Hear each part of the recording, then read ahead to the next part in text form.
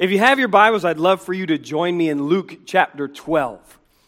I have for some time been wanting to do an in-depth study on this chapter, and that time is now. And if I were to make some feeble attempt, and any attempt that I would make to summarize a scriptural passage, it would certainly be feeble. It would be that this chapter declares unto us that there is more than this. There is more than this world that we are in. There is more than this that we can see. There is more to our actions here and now than we can fully understand.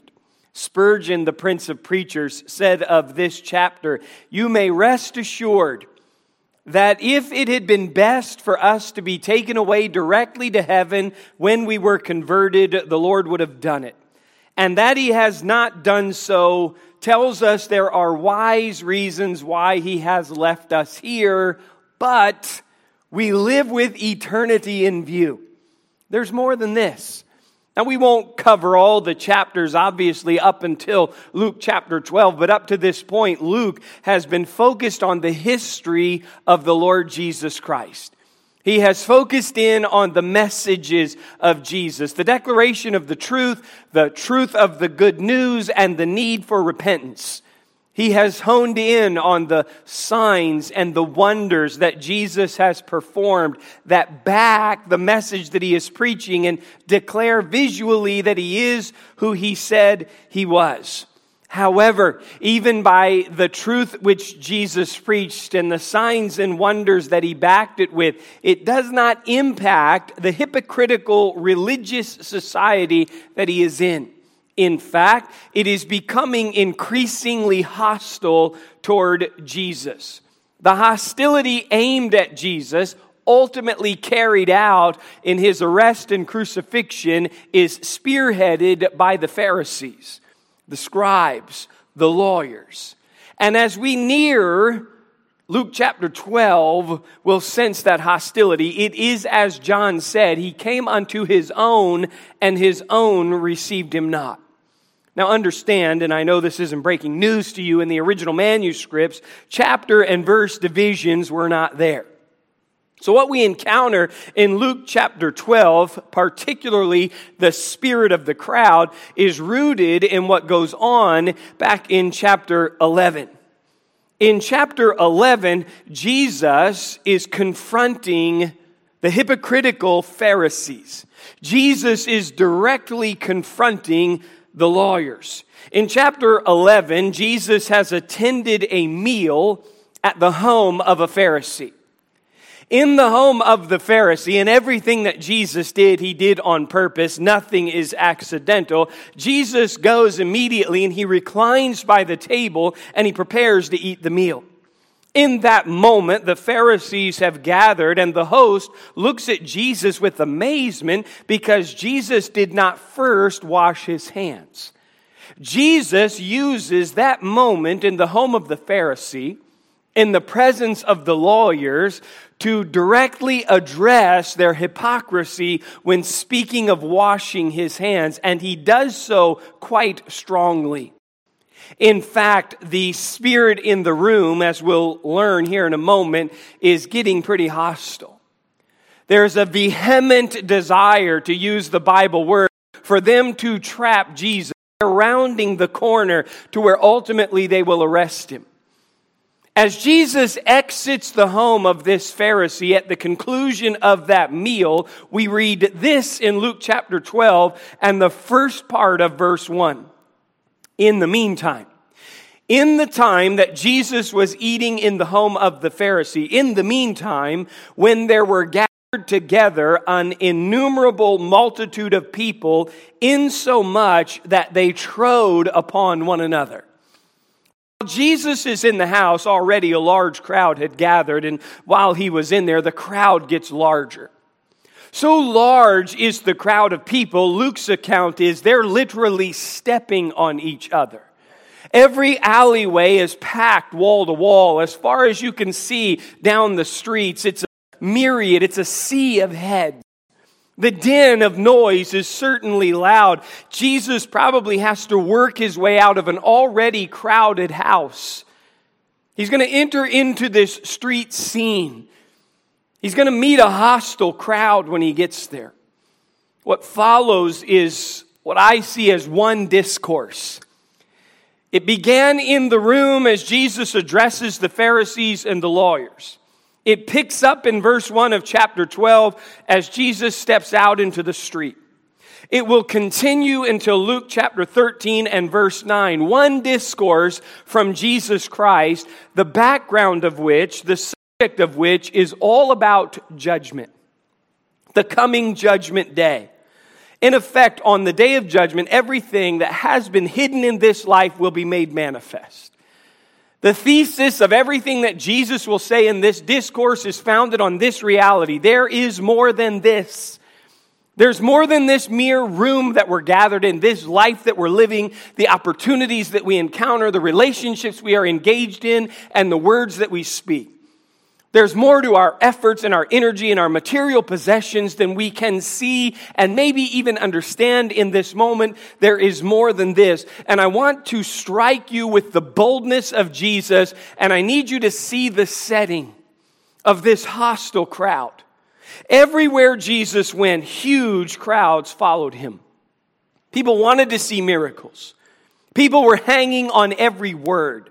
Motives were certainly varied. String the accounts together so that we can begin to really see the street scene that Jesus has entered into. Back in Luke chapter 11 and verse 29, we read this, "And when the people were gathered thick together." Now Jesus is about to go into the meal at the Pharisee's house, and the crowd is already getting thick. In fact, in the Greek is where we would derive the word myriad. It's an innumerable host. You can't even count it. That's what Luke will say as chapter 12 begins. In verses 53 and 54 of chapter 11, you'll sense the spirit of the room when we read this. That is Jesus, said these things unto him.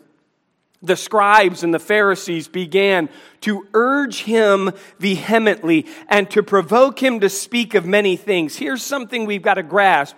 Laying wait for him and seeking to catch something out of his mouth that they might accuse him. They are hunting for Jesus as though he is an animal. They're laying wait for him. They're trying to catch him saying something blasphemous. Ultimately, he'll pay it off in Caiaphas and Annas' house as he'll betray them and their minds, and he'll speak blasphemy. They'll see it all the way through to the crucifixion. Note that Jesus is not amongst friends. Realize that this crowd is quite hostile. Realize again that it's so thick when Jesus steps out into the street that people are stepping on each other. And verse 12 says this in the second part. He began to say unto his disciples, first of all. As Jesus walks out the door, pressed behind him is a mob of lawyers and Pharisees. He has already boldly gone directly at them inside the house and told the Pharisees, "You're hypocrites." And when the lawyers said, by condemning the Pharisees, it seems that you're also condemning us, Jesus in effect says to them, "Take your medicine, you're exactly right." The vehement urging in the room, the hostility arises as they're trying to trap Jesus like an animal. Jesus exits the house, and as he pushes through this small doorway, he steps into a crowd of people so large they're stepping on each other. And Luke's account is, "I'm so pressed, I couldn't get a count if I tried." The din of crowd noise is certainly up. And the second part of verse 1 says, Jesus began to speak unto his disciples first of all. The first words that are going to come out of Jesus' mouth in this setting are going to be to the small group of followers that are there in that crowd.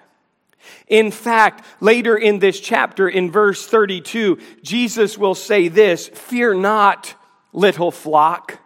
He's addressing this little flock of disciples amongst these many innumerable wolves that have gathered around. pressing in. You can literally feel their breath on your neck. They're stepping on your tunic as you move through the crowd. Jesus begins to speak to his disciples. And what he will do is speak against hypocrisy in a vivid way. Everybody that wants you to see Jesus as a weak and silent figure misses this Jesus, who stands in the midst of this crowd and boldly preaches against the Pharisees and the lawyers and the world. In effect, his message to his small group of disciples is stand strong. Don't be fooled. There's more than what you're feeling in this moment. There's more than what you can see gathered around you. He knows that his disciples in this moment might be tempted to gain popularity by pleasing the crowds that were around them. He knows that they might try to avoid trouble by pleasing the Pharisees and the scribes that are there. All of us want to be liked. It seems like such an easy thing to quote unquote act the part so that others will see us as we want to see us and we want them to see us. I think the question for this first passage in chapter 12 is, how can we keep hypocrisy out of our lives? If I were to ask, if you're a hypocrite, would you raise your hand? Probably not a lot of people would raise their hand. And I would say to you, come on, man. All of us are hypocrites. Very few of us are here portraying the real us. We're keeping under wraps what we really are. And Jesus is standing in this hostile crowd. And the first thing that he says to his disciples is in the third part of verse 1 when he says, beware of the leaven of the Pharisees. And so there is no confusion. He says the leaven of the Pharisees is hypocrisy. Beware of hypocrisy. Everybody gathered would have grasped this analogy immediately. Leaven is yeast. Leaven had become the symbol of the permeating power of sin. In fact, the Jewish people had to remove leaven from their home during Passover week. You'll recall they were to eat unleavened bread. It was depicting sin. The Apostle Paul in 1 Corinthians 5:8 will make this clear when he says, therefore let us keep the feast, not with old leaven, neither with the leaven of malice and wickedness, but with the unleavened bread of sincerity and truth. Leaven is sin, and the leaven of the Pharisees is hypocrisy. And the analogy that Jesus is using, he does with the Pharisees and lawyers at his back and a crowd of people so thick, if he would have broken into a run, he physically would not have been able to get away. And to his small little flock of disciples, he says, in the midst of this pressing throng, stand strong. Recognize there's more than this. There's more than meets the eye. The thing about Jesus' analogy that is quite fearful is hypocrisy is not always loud. Hypocrisy is not always crass. Hypocrisy is not always obvious. Just like yeast, just like leaven, it works silently and invisibly. Just like yeast or leaven, it begins very small, but it grows very quickly, and it does so quietly. And as it grows, it infects the whole person. Hypocrisy does to the ego what yeast does to the bread. It puffs it up. The yeast of hypocrisy, the leaven of hypocrisy, if it isn't checked, will permeate someone's entire way of life to where they have no capacity to even process life outside of the hypocritical figure that they have become. Said this, it's like a camel who puts its nose into the tent, and before you know it, it occupies the tent to such a degree that it expels the owner. The owner's no longer in there. You've become some version of yourself that you can't even identify. The creeping bacteria of hypocrisy is subtle. It's silent. It's deadly. A hypocrite can reach the point where they are complaining about the hypocrisy of someone else and not even realizing they're actually addressing themselves. It's deadly. We've become so fake, we don't even know who we are. Yet another said this, it's easy to mistake a morally restrained heart for a spiritually changed heart. And we are so adept at showing out moral restraint that we can fool people into believing that there's spiritual change, including ourselves. Jesus is not mandating moral restraint. He is driving and begging for spiritual change. And why hypocrisy is so hard to define is just that. The fact is, some of the biggest hypocrites in all the world appear the most righteous. But that is not to say that all people who appear to be righteous are hypocrites. But the fact is, we know what to show out.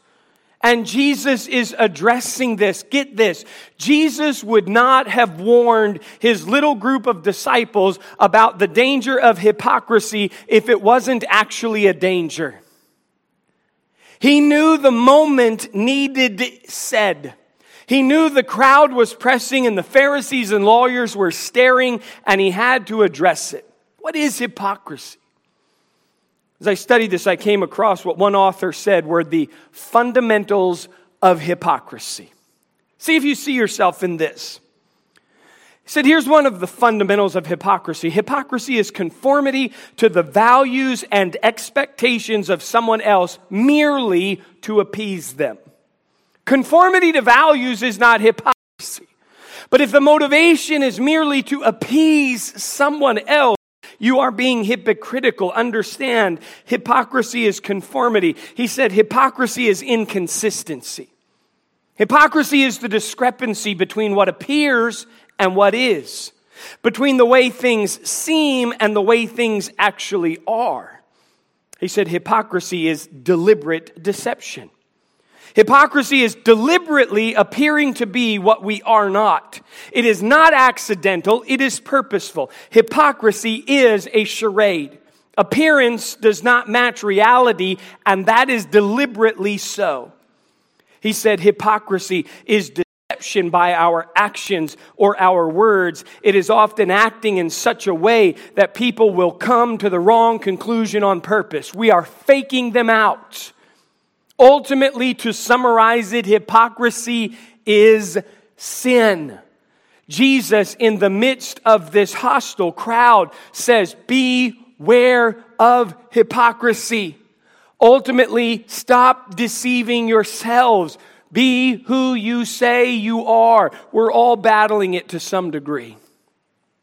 I get weary at times of people saying, I don't go to church anymore because hypocrites are there. I have to agree with them. You are correct. Hypocrites are at church and at McDonald's and at the grocery store and at the mall and at Walmart and at Target and in your house and in your workplace and in your car and in your mirror every time you look in it. They're everywhere. Why? I don't go to church anymore because of the hypocrites. Somebody compared this. I enjoyed this. I don't go to church anymore because of what goes on there too. I don't go to the football game anymore because of what goes on there. He said, I don't go to the football game anymore because you know what? The coach never left the sideline and came up to greet me.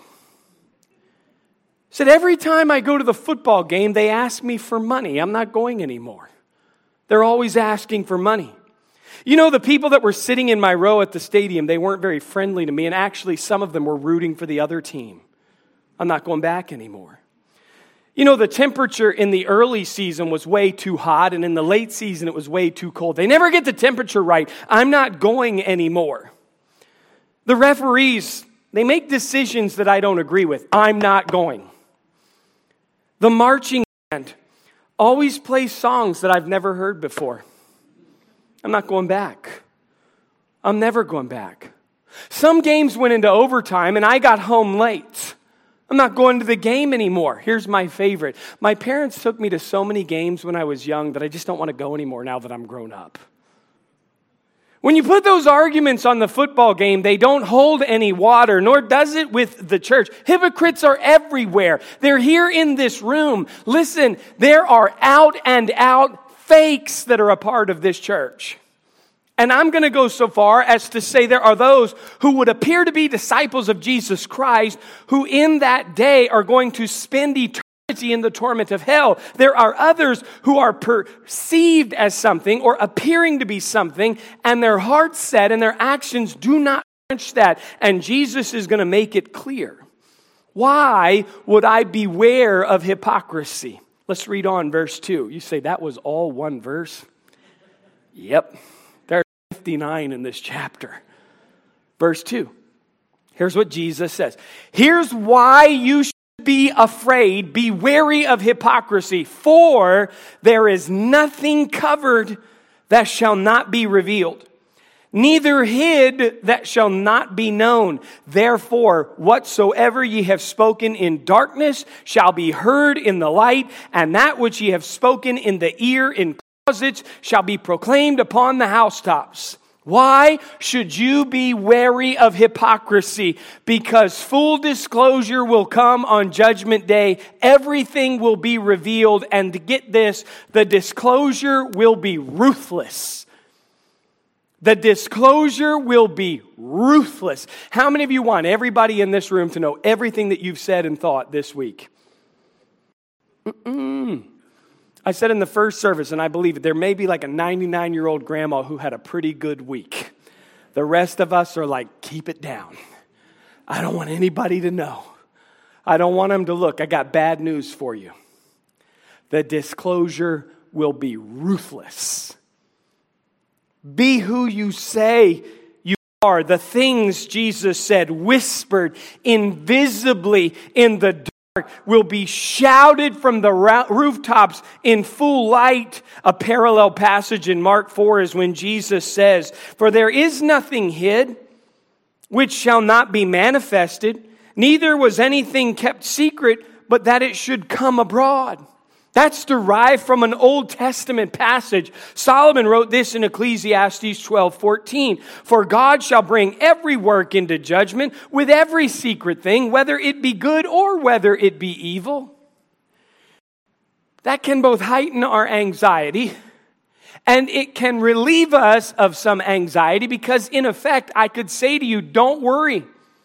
Stop worrying about what has been done unto you, and there is no recompense. Nobody gets away with anything. And I mean anything. Whispered secrets in the closet, they're not getting away with it. On another occasion, Jesus spoke of the consequences of hypocrisy in the context of the last judgment when he said, every idle word we speak will be brought into judgment. Every private conversation, everything that we've ever done in the privacy of darkness, everything that we've ever done that we don't want people to see, and everything that we've ever done that we don't want people to hear, the light is going to be flicked on, and it's going to be awful. One commentator said this, the ground or matter of judgment is the deeds done in the body. Men are judged according to their works. The secrets of the heart are to be brought to light.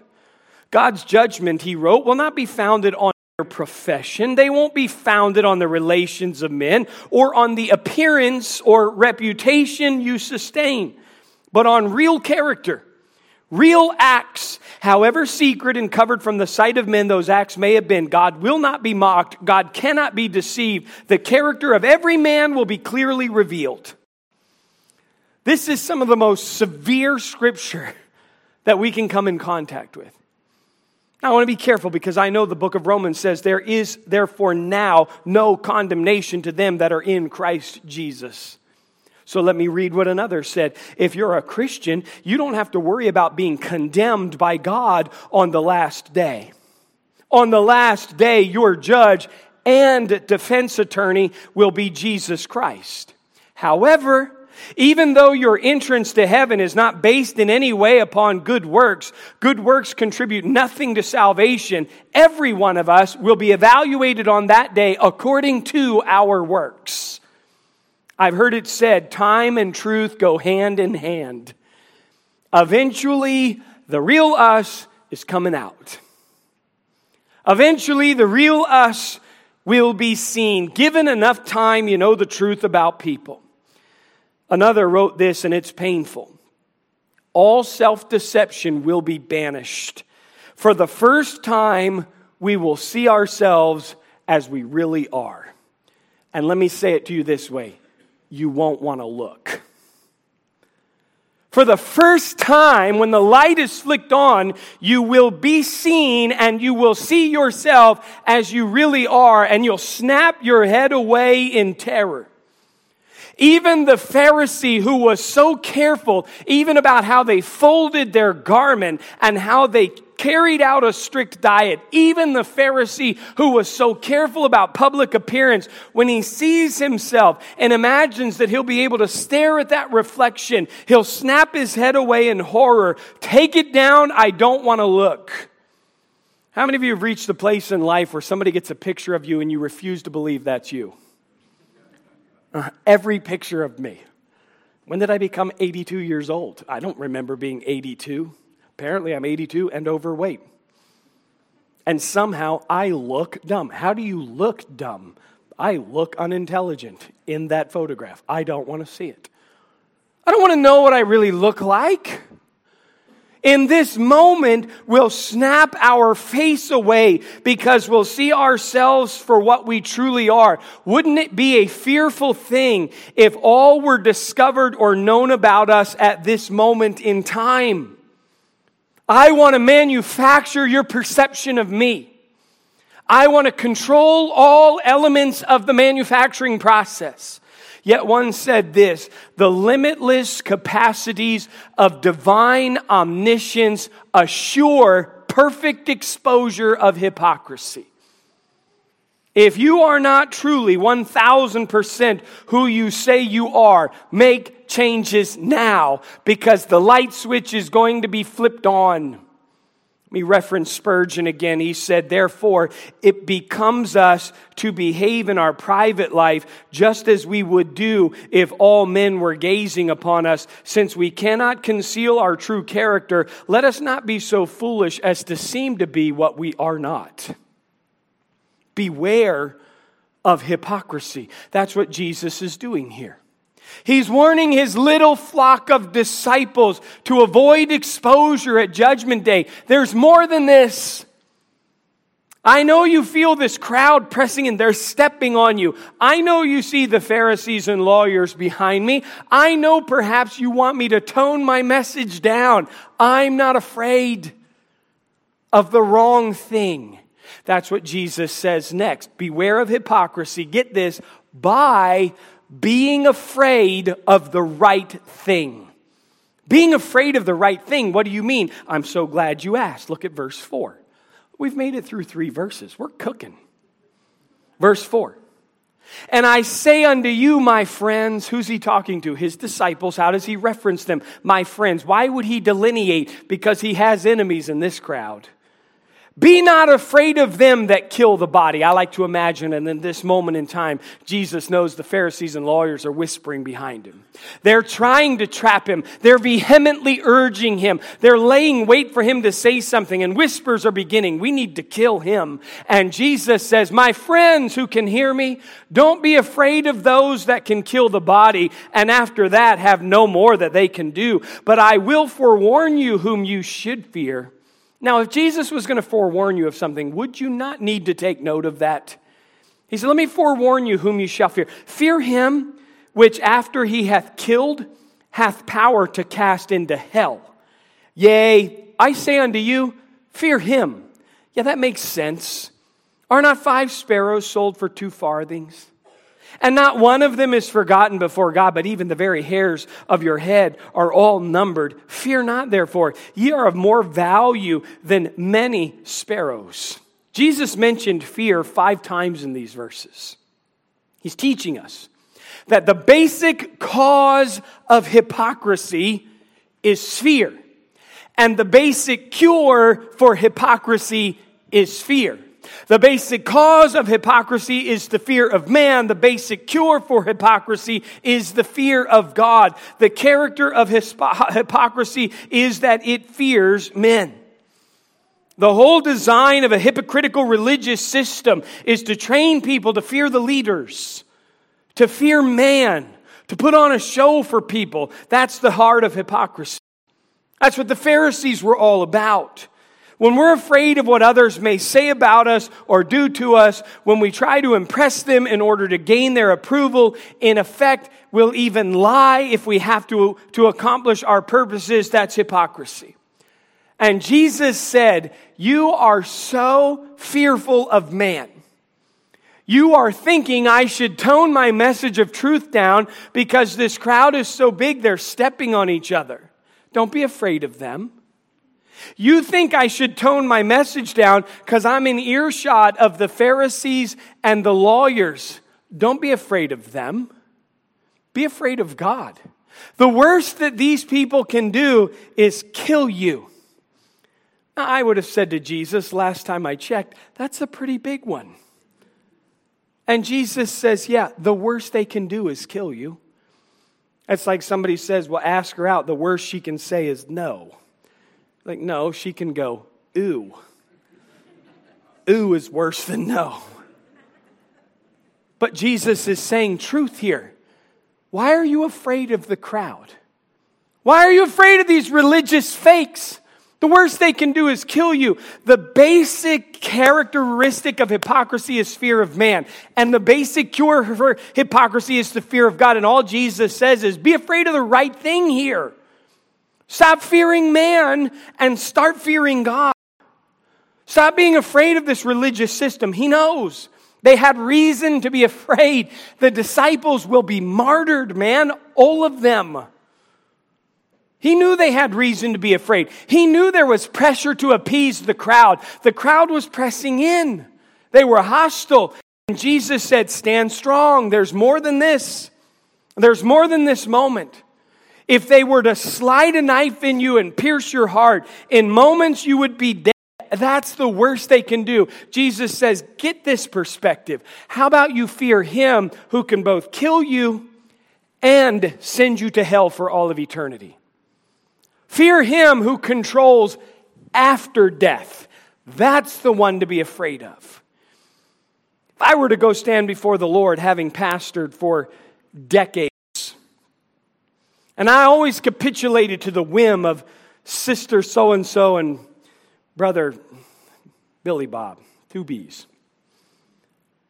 And I stood there and said, well, Lord, every time I had a decision to make, I licked my finger and stuck it up in the air to feel which direction the wind was blowing, and the critics always were breathing down my neck, and every time I tried to do something, I just would get yelled at, and I'd get a nasty email, or I'd get a text or a phone call, and people were so mean and so nasty that I had to begin to work my way through ministry to keep people happy. And Jesus could show me the scars in his hands and say, but I died for you, and I called you and assigned you with a holy unction to lead the church of Jesus Christ. Shouldn't you have considered there was more than this, that one day you would stand and answer to me?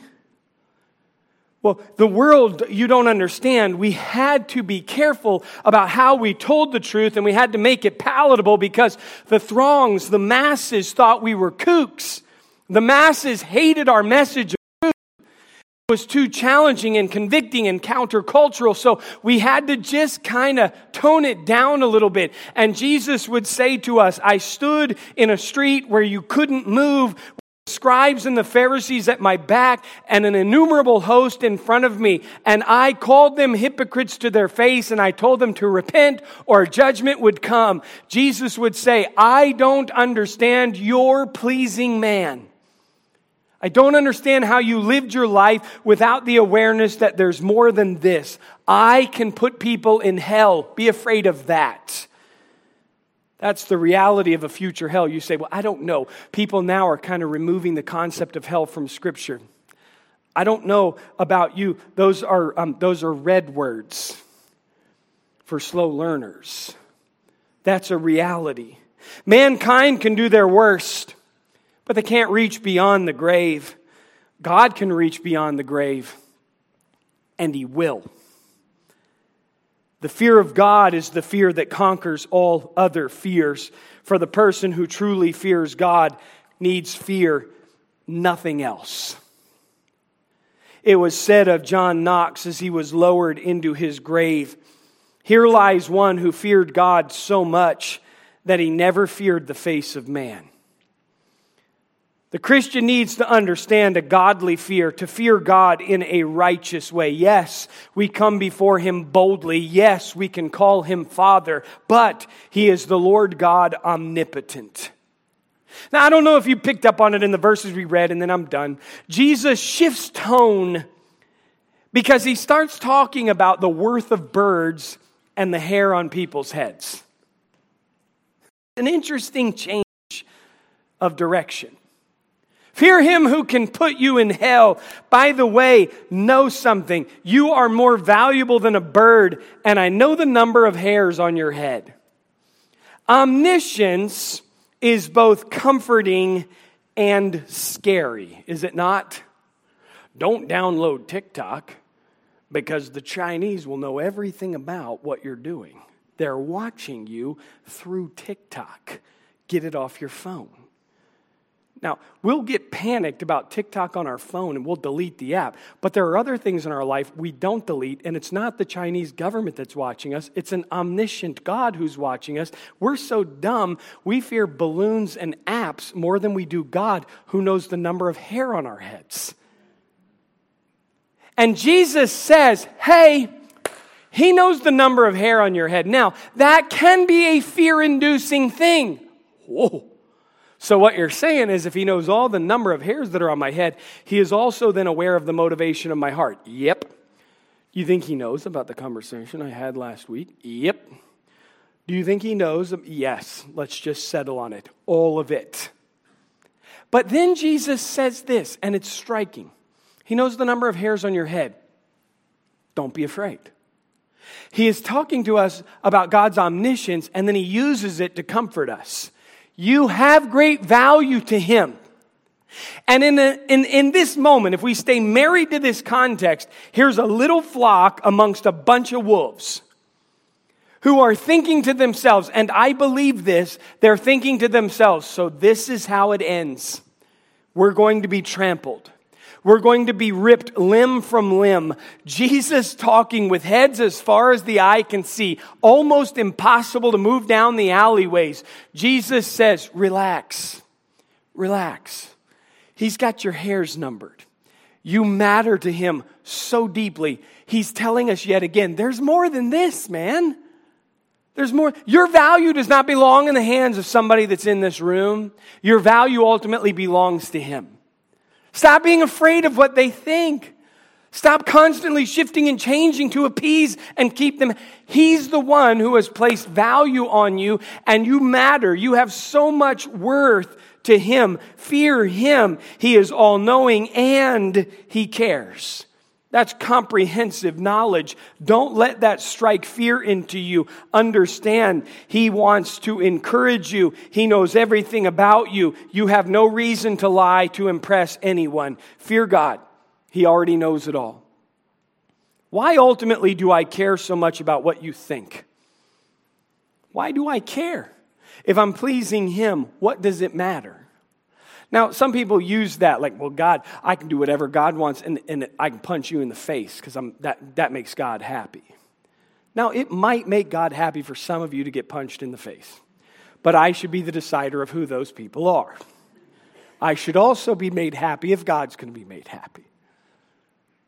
Beware of hypocrisy. If it was not something we had to be wary of, why would Jesus ever warn His disciples to be wary of it? The cause of hypocrisy is the fear of men. The cure, Jesus says, be afraid of the right thing. I won't take the time, though I could, add a whole nother point to this message, which is be aware of the Holy Ghost. Where Jesus is again saying, in effect, going to come moments where you're going to be stuck in front of people. Persecution's going to arise. Know that the Holy Spirit will help you in those moments say the right thing. He sees you. He knows where you are. He'll direct your words. Stop caring so much about the here and now. Worry more about the there and the then. Live with that day in mind. In these verses, I think the cure for hypocrisy is be real. Because there's more to this life than what you can see, and the day is coming when it will be manifest. You say, but I spent all my life trying to keep this person happy, and to please them, I made this one mad. And so I pleased them. To please them, I made this one mad. And I tried always to do the right thing. Just fear God. Fear God. The fear of man bringeth a snare. How do I live without hypocrisy? Beware of it. Be afraid of the right thing. Be aware of the Holy Ghost inside you. Would you bow your heads, please, and close your eyes for just a moment?